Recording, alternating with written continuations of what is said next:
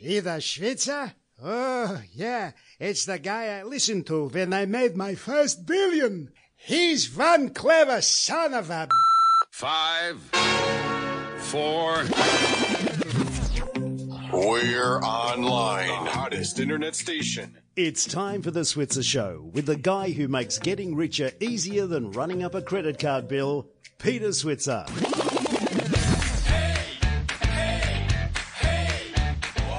Welcome to The Money Show. I'm Peter Switzer. I'm joined by my colleague Paul Rickard. Hi, Paul. Good afternoon, Peter. In the middle of reporting season, we are. Oh, yeah. I forgot about the excitement time of reporting season. I was going to remind everybody this show is all about helping everyone who's listening make money, build wealth, build businesses, do anything better when it comes to that wonderful subject called money. Yeah, we should just explain what, of course, reporting season is, Peter, and there are lots of other ways to make money, but most of our companies have a June 30th or 31st of December balance date, and so they're required to report their half or full year earnings twice a year, and that means because about 80% of companies reported as, have these balance dates, they all sort of crunch together and we get these very big earnings seasons when companies tell the ASX about how they're travelling and the profit they've made and what their outlook is for the next 12 months. And we get one in February and one in August. And we're sort of in week 2 of August. So this is a pretty big week. Lots of companies go and big show names and tell, this week. don't they? Telstra on Thursday. A lot of people are looking forward to that to see whether we get any, well, I won't say bad news, but any news about not this year's dividend, but next year's dividend. Will they cut that? Yeah. Got Wesfarmers and Wesfarmers and Woodside on Wednesday, CSL a biggie also on Wednesday, and Cochlear tomorrow. So lots happening, Peter. Yeah, and there's a lot of other well-known companies that aren't big companies, but they're well-known companies that are also going to report. Probably by the end of this week, Paul, do you reckon we'll have a rough idea whether the corporate sector of Australia is getting better than expected or performing worse than expected? Yeah, expectations were pretty low for this season. In fact, I think the estimate overall was profits would grow around about 7% compared to last year's, the corresponding half last year. And the reason that was pretty low, Peter, was because the resources companies are coming back a little bit. But that 7% doesn't sound very good when you think that the US have just completed their earnings seasons and their quarterly profits are up, I think, 24%, was it? Yeah, huge. On the quarter of same quarter of 2017. So going gangbusters in the US, and maybe we'll get some better news about Australia to tell us that companies are doing it a little better than at least the early numbers are suggesting. And I guess what we should also explain is that countries, their economic cycles and their business cycles don't necessarily all occur at the one time. So America is ahead of us on both the economic cycle and the business cycle, and it's showing up in terms of profits. But what we want to see out of the Aussie corporate show and tell season is the fact that maybe they thought it'd be a rise of 7% for collective profits. If it ends up being 10%, there'll be a thumbs up and share prices will keep sneaking up. That would be a thumbs up, and it's needed, I think, for our market to keep making momentum. But, of course, that's just one side of the whole wealth creation process, investing in the share market. There are lots of other ways to get rich or preserve your capital, whatever you're after, and hopefully we can share some insights on that, Peter. Yeah, without a doubt. Now, on the show today, we're going to be talking to Rob Mellor. Now, Rob is the managing director of a very, very respected building and property research company. Used to be called BIS Shrapnel, but nowadays it's called BIS Oxford Economics. They bought basically into BIS Shrapnel. And if any guy can give us a fair and honest assessment about what's happening to house prices, I think Rob Mellor is the one. Because there's so much negativity, I should say, Peter, about the housing market. Just pick up any one of the newspapers or tune in on the weekend news Saturday night and watching Channel 9 News, and the big story every week is about the housing market and what's going on. So, look, it certainly has slowed, Peter, but I think getting the actual real handle on what's happening and whether, is it a foreboding about something worse, or is this just sort of a natural slowdown in the market? And maybe not all areas are slowing. Correct. I think that's the point we have to make. I think I showed a chart in one of my stories last week, Paul, where Sydney's house prices since 2011 have gone up 80%. Now, if we go to 80% over that period of time, we could easily pull back 10 or even 20%. And by the way, I know Rob Mellor was not thinking 20%, but some of the newspapers are trying to imply this without there really being a substantial wealth effect. Because in many ways, the fact that it spiked up too high was ridiculous anyway, wasn't it? Well, it was. And of course, it doesn't actually impact most people because most people don't sell their home and most people aren't buying. So we talk about the wealth effect. It's nice that we all like property prices to go up, I guess, in some way because it does help us. But look, most people don't cash in. And I mean, markets, particularly property, is a point-in-time thing. So I think we just need to take a bit of a deep breath sometimes, think about this and really understand where the value is. It's interesting, another story was about the growth in Hobart, Peter, which of course is from a lot of people from, pre-retirees, or in some case retirees from Sydney and Melbourne moving to Hobart and saying, well, it's so cheap down here, I can get that view of the bay and the water down there that you can get for $500,000, whereas in Sydney you'd be paying $500,000 for a garage. $500,000 for a garage and almost the same in Melbourne. So. Yeah, I think that's right, Paul. What I find interesting is that people suggest that if people think that their house prices are going down, they feel less wealthy. But I noticed that today, the average credit card balance rose by $21.30 to a 5-year high of $3,272.70 in June. Now, that's up 4.6 over the year, and it's the strongest annual growth in 8 years. Now, consumers at the moment aren't feeling spooked if they're going out and spending more on credit cards. And that's got to be good for the economy. We may not like the idea about people having more debt, but that's got to be good for the economy. And hopefully we'll start to... We're seeing that in the employment market. Yep. We just like to see it, I think, in things like company profits. We like to see a bit more confidence. I mean, generally, because people...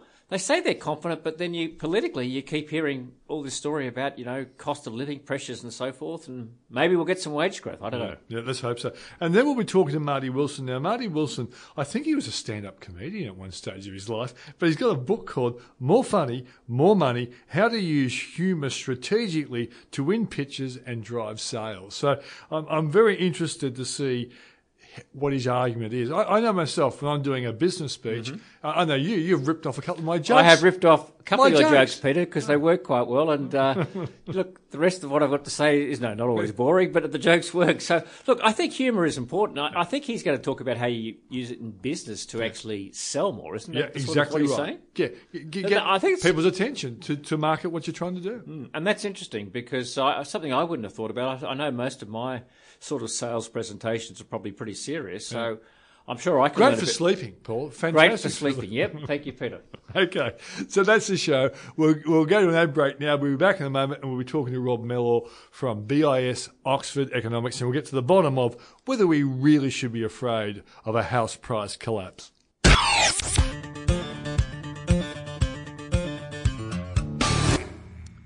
And before we go to our next guest, I should point out that I want people to remember we've got the Switzer Listed Investment Conference coming up. That's the 11th of September in Brisbane, the 12th of September in Melbourne, and the 13th of September in Sydney. This is a chance for you to hear some of the best fund managers in the country talking about their listed investment companies that are, as I say, listed on the stock market. And I've got to say, last year, Paul, it had a great response from a lot of the attendees that they learned a lot about alternative ways of investing. Yeah, we got some fabulous feedback last year, Peter, because we had a great set of managers who made a case and had a bit of debate. I remember that your Q&A with each of the managers on the stage, gave us sort of good ups and downs about each of the different funds, the way they invest, what can work, what doesn't, and what they were thinking. So I guess we've got the same sort of pool this year. I know we've got Kern Nielsen from Platinum heading up the lineup, but some great managers. And I'm sure you'll put them on the spot as to what they do, how they invest, and why people should think about them. I think it's really important. Yeah, I absolutely, Paul. And I think, I actually thought a lot of people learnt from the conferences in the various cities was sometimes you just need to be diversified, and a good way of doing it is to go to an expert who specialises in certain areas like overseas investing, maybe technology investments, things like that. And I think a lot of people learn a lot from it. And just point out for our listeners, the reason we call it listed is that we realise that you can buy pretty well anything now on the ASX, and people actually prefer to see things that they can buy through and see trading. Yeah. And so if you want to invest offshore, want to invest locally, want to invest in shares, fixed income, whatever it is, you can buy a listed product that does it. And that's why the focus is on the plethora, I should say, of products out there and getting the best managers, put them on the spot, justify why their product works, it does a particular way, and we have some fun about doing it as well. Yeah, and so if you want to know about that, go to switzer.com.au and details about the conferences will be there. We'll be back in a moment.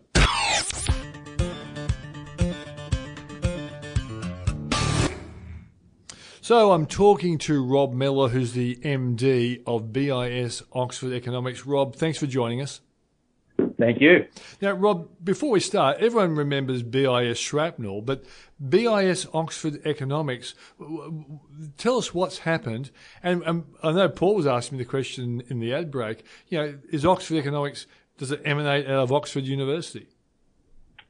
Well, yes, it does originally come out of Oxford, but I'll come back to that. Yeah. So basically, nearly 18 months ago, at the end of February last year, Oxford Economics took a controlling interest in BIS shrapnel, and our name changed to BIS Oxford Economics.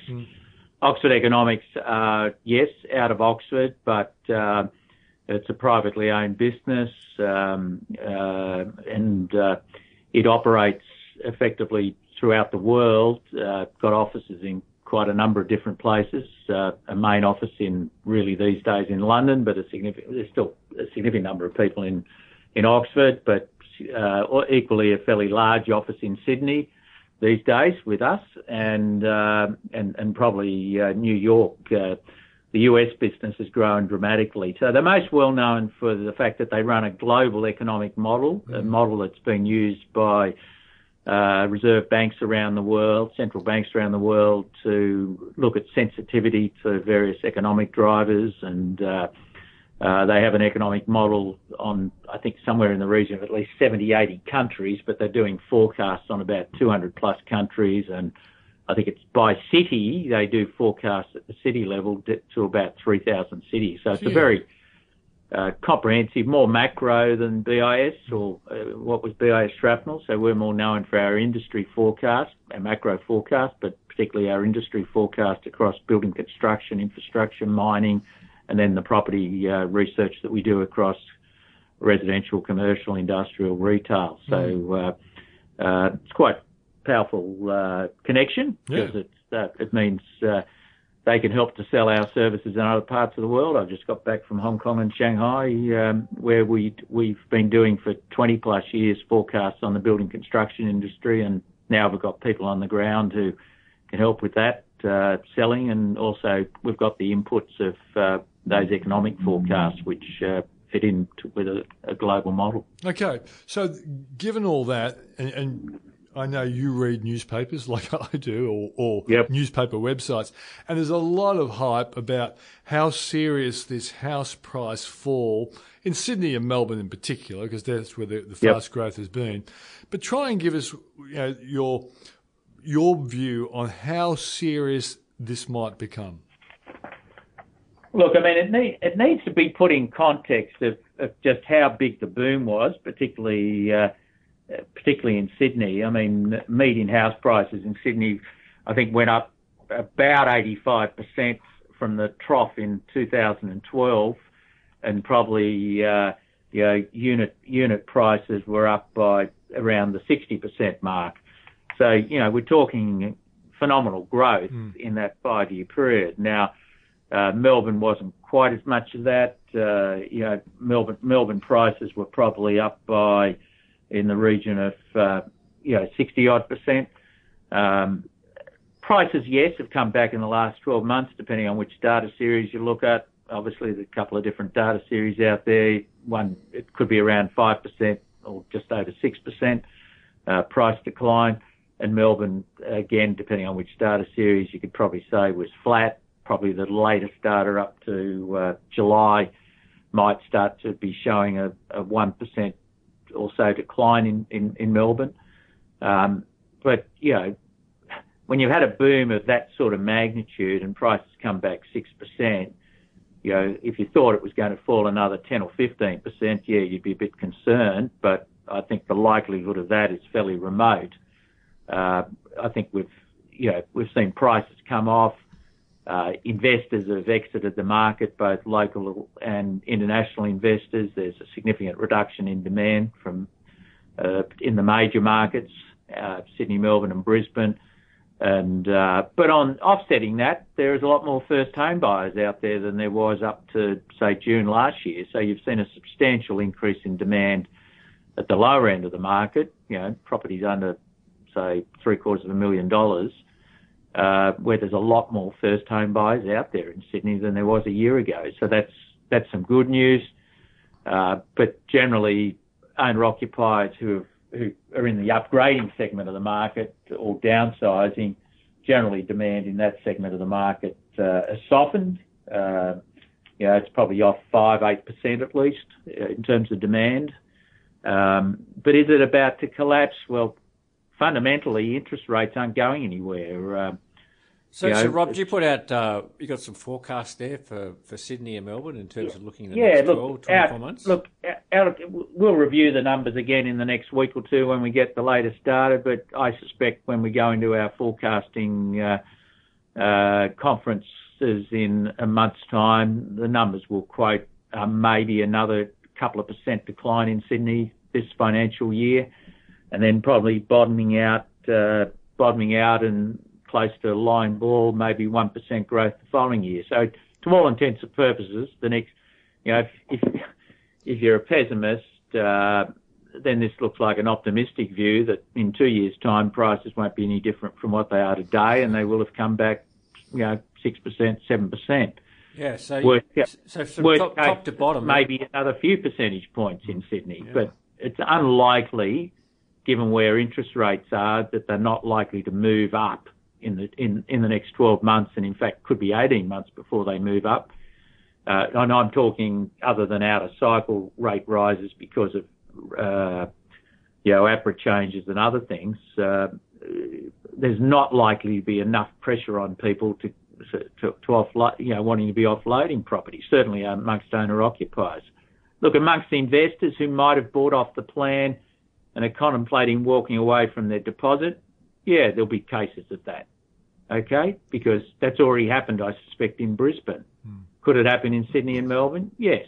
So they might walk away from their 10% deposit because of a price decline. But are we talking across the board price declines of over 10%?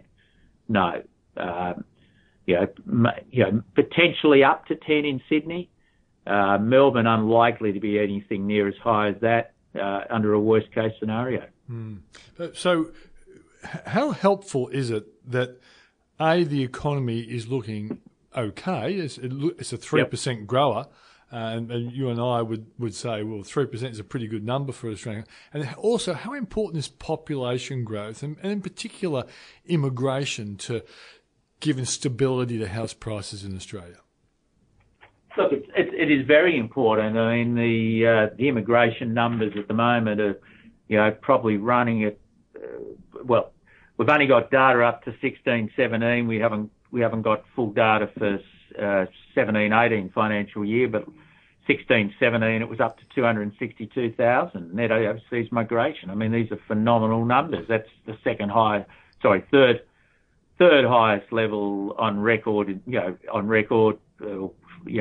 record was about 300,000 people coming in 0809 and something in the region of about 277,000 the previous year. So these are very high numbers. Population growth is in the order of 1.6% on average. And I suspect over the next 5 years, it'll come back, but on average, it'll probably still be in the region of 220,000. And, probably turn the clock back 5 years, we would have said 180 to 200,000 net coming into the country. So we're talking, you put another 30,000 people in there, that's an extra 10,000, 12,000 dwellings that need to be built. That's a fairly significant number in terms of adding to demand and putting pressure in the marketplace. So, we are going to see a fairly significant decline in new construction, particularly in high-rise apartments. And so as that comes through, it's not like we're going to, if we have pockets of oversupply, the oversupply are not going to be, certainly in Sydney, around for long, or in Melbourne. The oversupply in the Brisbane inner city market for apartments is probably going to take another 2 or 3 years to absorb. Okay, so the economy, Rob, is that also something that you believe that this 3% type growth is sustainable? I think the Reserve's got bank thinks it's there for 2 years. Look, officially we'd say probably a shade under. Like, so for, we would say in 18, 19, the number's probably going to be more in the region of about 2.5% growth. And maybe not that dissimilar in 1920, because if there is a softening in residential construction, certainly that'll be showing up in maybe not too much this financial year, but into 1920. You've got pretty sluggish household consumption growth at the moment, so nothing flash there. Obviously, there's a lot of infrastructure expenditure on roads and rail. But is it going to? We're already at fairly high levels, so is it going to grow from this level? Probably not much more. So basically, we're into a period where effectively, economic growth is not accelerating. If anything, it's probably going to ease back a fraction, because I think the 3% figure on our latest numbers is sort of a little bit of an aberration. I think it's more likely to return to the more the 2.5, 2.7, 2.8 range. It seems to me, Rob, that there's no reason for us to get too excited either way. We shouldn't be excited because, some terrible calamities coming around the corner. But on the other hand, don't expect the economy to go gangbusters. No, that's it from an economic point of view. And then, of course, if economic growth is only modest rather than spectacular, then the risk of higher interest rates, exacerbating any downturn in house prices is probably put on hold. So, so from that point of view, we sort of can just muddle our way through and just get a correction. But probably more importantly, 3 or 4 years where, maybe another 2 or 3 at least on what we had last year, if really prices going nowhere. In other words, it's not going to be the greatest investment around residential for the next few years, certainly in the case of Sydney. Melbourne might be a little bit better, but don't expect a quick return to 5 to 10% price growth per annum, certainly for Sydney in the next 3 years. Okay. Well, but one thing we like to do on this show is help people make money, and buying stuff when it's not all that popular can be a good idea. Now, let's go to Brisbane, because you've talked about the oversupply in Brisbane, and eventually you've implied over the next couple of years that supply will be bought up. Is there a buying opportunity for someone who's an investor who wants to buy some of those apartments and just sort of sit on them over the next 5 years? Look, if that was something I was interested in, and certainly if I was on the ground there and could get a good look for myself, I think I'd be just watching that market and seeing whether there's any fire sale prices. If not, there might be more to come, because it's not, there's still a lot of supply to be added, because this boom was so strong. From a construction viewpoint, it probably ended over 18 months ago, but that still means there's a lot of projects to be completed in the next 12 months. So I'd be just sitting back, keeping an eye on it, and yes, you might well find prices on offer that are, over 20% or 25% below what they might have been asking off the plan, because they were inflated. Let's face it, they were inflated. It sounds like, Peter, a buyer's market, I think they call that. So. Yeah, exactly. But also, Rob, the Queensland economy is actually showing a bit of life now, isn't it? It is. Look, if you were taking a 5+ year investment horizon, Queensland probably looks quite good, because it's going to be. It's been quite a while since, like, even just forget about apartments, even just looking at houses. The market really hasn't done anything significant, and by significant I mean more than 5 or 6% growth per annum. Because that's about what it was running at between 2012 and 2016, and then it's sort of only probably lucky to have had 2% growth in the last 2 years. So, it's a market that's probably got some upside potential. It's at the moment it's only sitting at about 7 or 8% more expensive than Adelaide, and you'd sort of think long term it's got to have way better prospects than Adelaide. You'd expect the differential to be much greater. Yeah. But on the other hand, obviously on the other hand, Perth likewise, it's it's gone from being 10% more expensive than Brisbane to being cheaper than Brisbane at the moment because of significant price declines in the order of about 12% over the last 4 years. Well, Rob, I brought you on the program not to scare the pants off people, and that's exactly what you've done. Thanks for joining us. Well, Perth is getting towards the bottom of the trough. It's just about there. But I think the point of what I was making there is I suspect Brisbane will be one of the better performers if you take a 5-year horizon. Excellent, mate. Thanks for joining us on the program. Good to talk to you, Peter. Thanks, Rob. Thanks a lot. See you later. Well, Paul, I got Rob on, as I said, to give us the true picture, and I half suspected he would give us a probably less than exciting interview because he's not worried about the future. Now, I guess if he was a Harry Dent type, it would have been more exciting, but however, it would have been more scary. Yeah, but Peter, I think what he had to say, particularly about the size of further drops, was really important. Yeah. I mean, if you actually unbelievably small, wasn't it? Yeah, I mean, all up less than 10% sort of top to bottom for Sydney and a bit less for Melbourne. Melbourne, yeah. And we had an economist getting a little excited about Brisbane and Perth. I think he was... yeah, that's the bottom, yeah. So it is interesting, isn't it? But the way we in the media operate is that if the story scares the pants off you, it's big news. And if it doesn't, it's like, that's boring. But I reckon, given the fact that people are trying to link a property price collapse to a stock market collapse to an economic collapse and rising unemployment, that is actually a very exciting interview. Well, what people forget is you've got to say, why is a property, I think a lot of economists, not economists, but people from overseas and newspapers, they get all tied up in this trying to compare what's relative value in Australia versus what's value in Europe or America or somewhere else. They lose sight of what could cause the market to have a big downside. And there generally are only two triggers. Either interest rates go up. Yep, that's not going to happen. Or unemployment goes up because people can't get a job or lose their job and can't pay their mortgages. And we've had record employment. We've got record employment and we've got record low interest rates, and both are looking pretty positive. Yeah, so to all those doomsday merchants, I got one very simple message. Sod off. Let's go to our break. And now, a word from our sponsors. Have you got a home loan?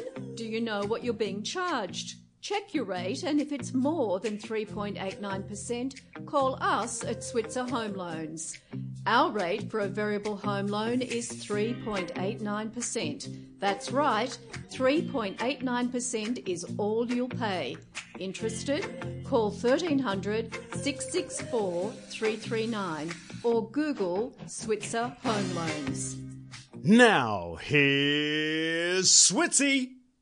And Paul, we should always throw in that 3.89% is both the advertised rate and the comparison rate. For those people who don't know the comparison rate, please give us a definition. Yeah, the comparison rate, Peter, just tries to take into account some of the fees you might pay in a loan. So, for example, often a lot of loans have a standard monthly fee. Sometimes that can be reasonably expensive, have an annual fee.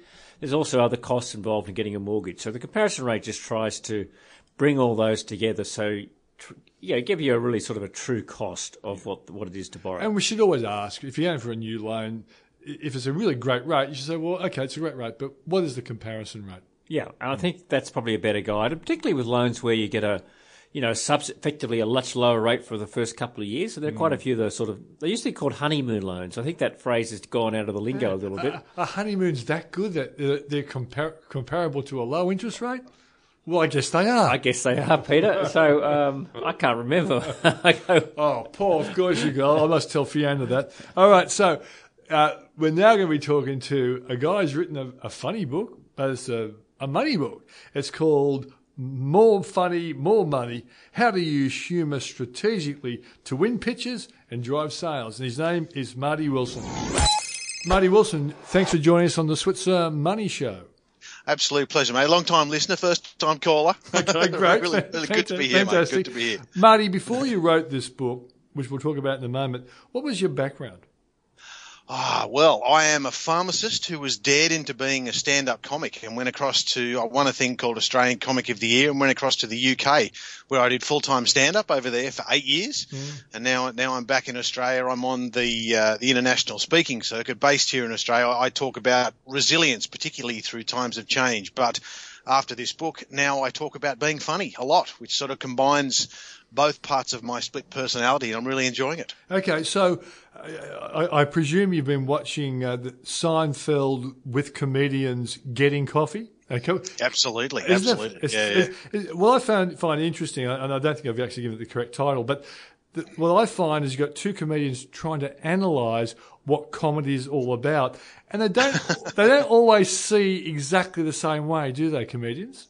No, absolutely. It was one of those things. I mean, in the preface to this book that I've just written, it's one of those old comedy cliches that, dissecting comedy is like dissecting a frog. You find out a lot, but it kills it. So, like, the series isn't anywhere near as funny as you might expect, and as you quite rightly say, that comedians come at it from a very different angle. You know, people quite often ask me, what are comedians like? And it's just like asking, what are people like? Or, like, what are economists like? Or, there's all different spectrums.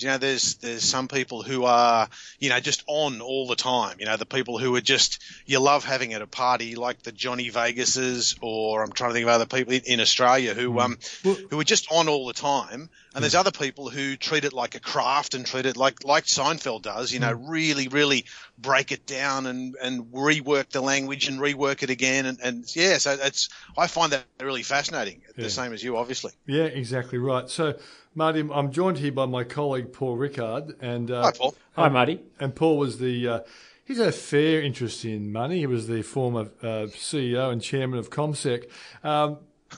Paul, did you, when you were pitching to grow ComSec, did you use comedy? Look, I didn't, Peter, and maybe that was to my extreme, regret. So I'm interested, Marty, with your book, More Funny, More Money, How to Use Humour Strategically to Win Pitches and Drive Sales. So I guess we should sort of take it back and say, well, how do you do it?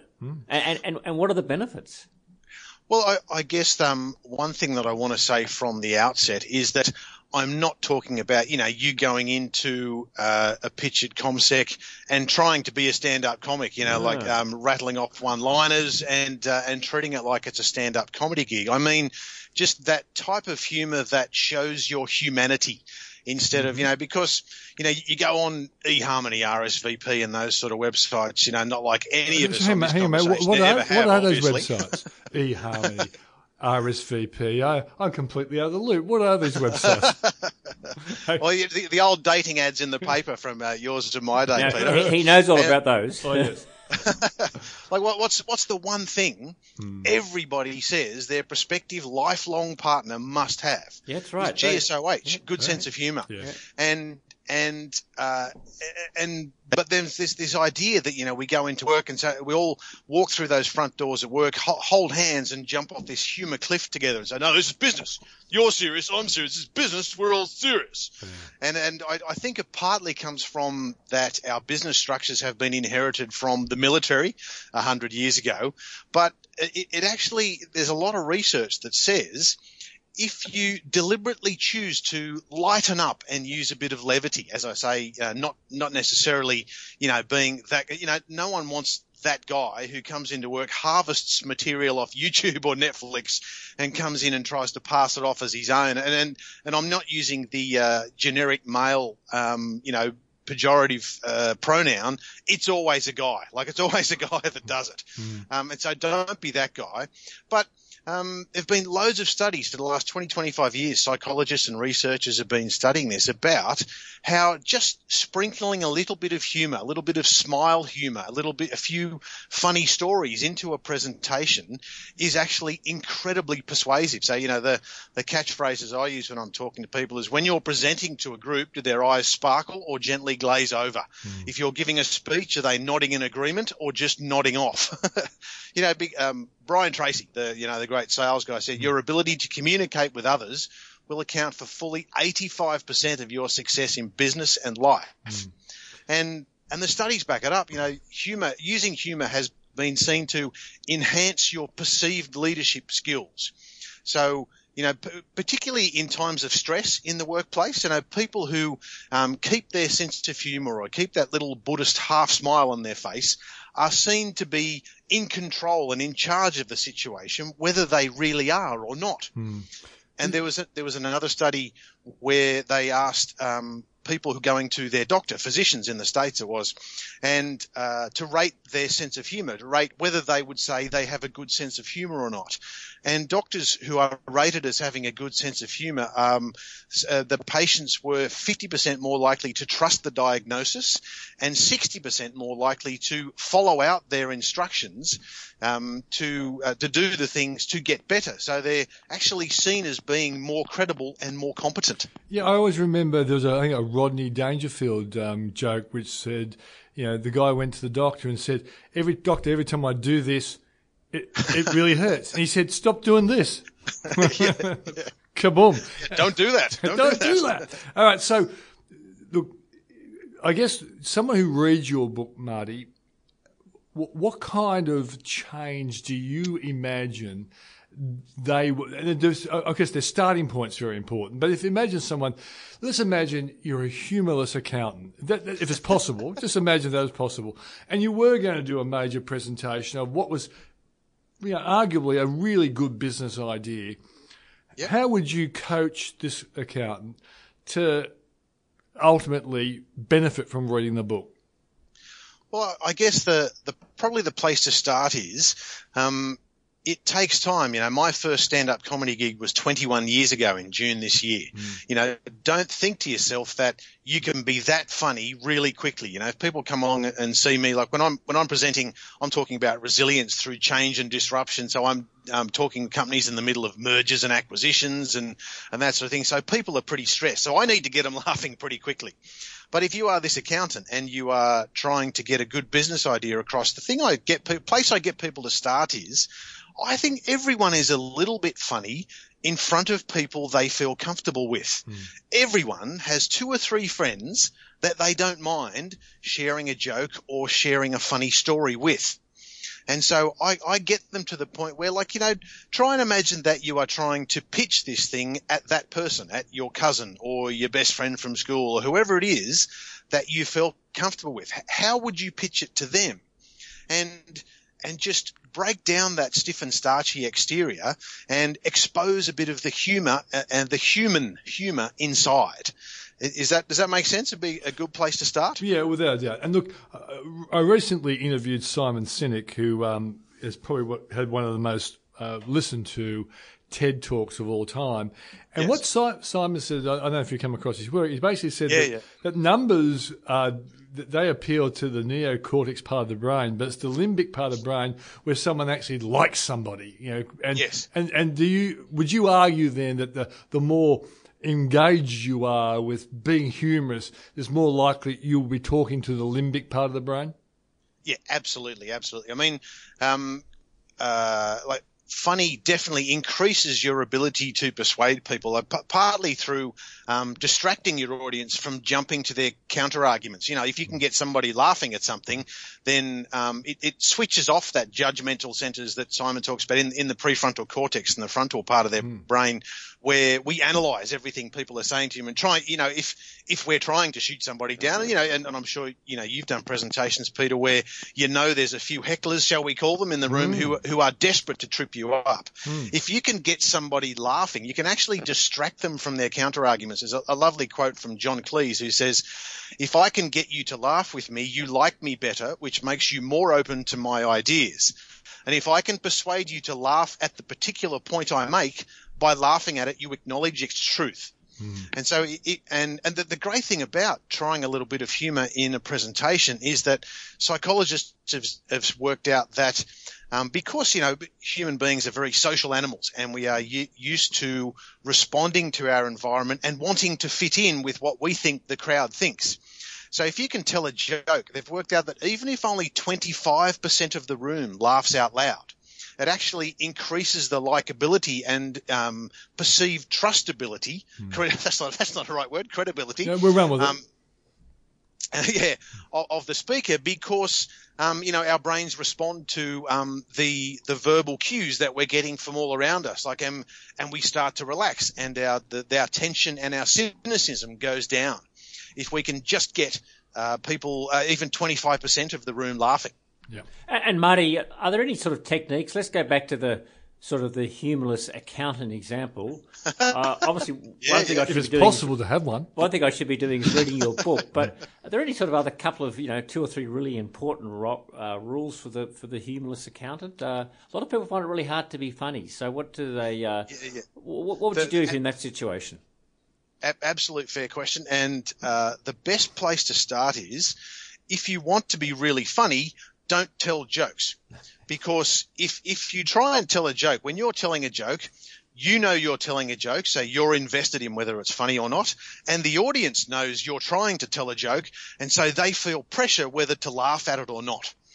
The thing I say, the place to start is find 2 or 3 stories. Just say you've got a 20-minute presentation to people. Find 2 or 3 stories that you already tell socially that are pretty funny and usually always get a laugh. And if you can't think of any off the top of your head, I say, ask your husband, ask your wife, ask your partner, ask your family, what are those 2 or 3 stories that Peter tells or Paul tells every time we're at a barbecue, and everyone's had a couple of beers and the social situation's going well, the laughter is flowing. Oh, geez, he's pulling out the Star Wars story again. Here we go.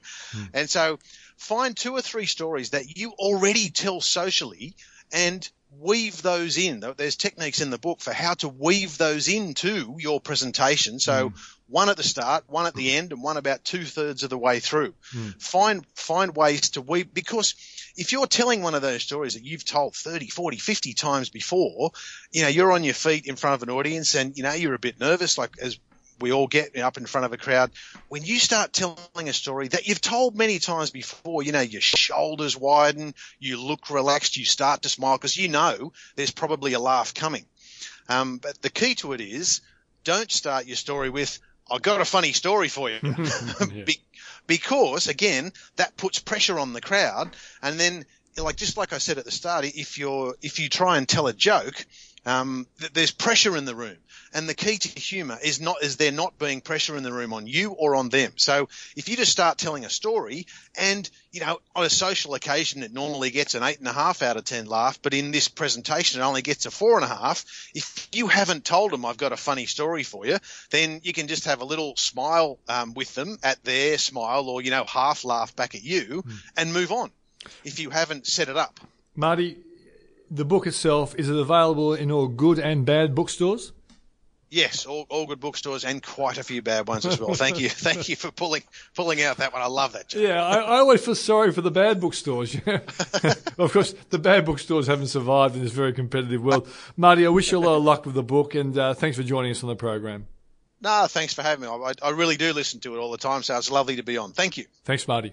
That's Marty Wilson, and he's the author of the book More Funny, More Money, How to Use Humour Strategically to Win Pitches and Drive Sales. We'll be back in a moment looking at your questions and getting the answers.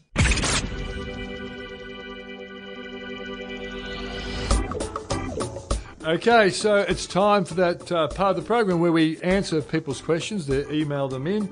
And we email all our questions to info@switzer.com.au. So if you've got any questions for the radio podcast show, make sure you use info@switzer.com.au. And this one comes from Patrick from Pymble. And he says, can you explain what happens to my super when I die? Can I nominate who gets it? And do they pay tax on it? I'm a little confused because it goes to my wife. If it goes to my wife, I understand that she doesn't pay any tax. But if it goes to my daughter, she does pay tax. Look, that's a really great question. So first of all, Patrick, yes, you can decide who your super goes to. It's done for most people outside the will, and you do what's called a binding death benefit nomination. And with the super fund, Paul. With the super fund. And in other words, you're providing an instruction to the trustee of that fund upon your death to pay your super monies to your wife or your child or whoever it is. So, yes, you can decide exactly who your super goes to, and it's not part of your estate if you do a binding death benefit nomination. Now, in terms of tax, it is a little rather strange because, again, whether someone pays tax depends on who the person is. And the tax office, or at least the law, says that if you're someone who's financially dependent on the person, there's no tax to pay. And if you're not, they do pay tax. So generally your partner, for example, if your wife or your partner gets your super, they don't pay any tax. Also, even if she's a High Court judge? Even if she's a High Court judge. Also, if he goes to a child who's dependent on you, under 18, they don't pay any tax. But, as it often happens, if it goes to an adult child, so that's now a child who's become an adult, so they're over 18, they will pay tax on part of any death benefit payment. What kind of tax is it, Paul, generally? Well, it's only a low rate of tax, so let me just explain. So there's some part of your super tax benefit is actually always tax-free, and that's what we call, you might see if you pick up a super statement, you'll see things like the tax-free component. There's actually no tax that's ever paid on that.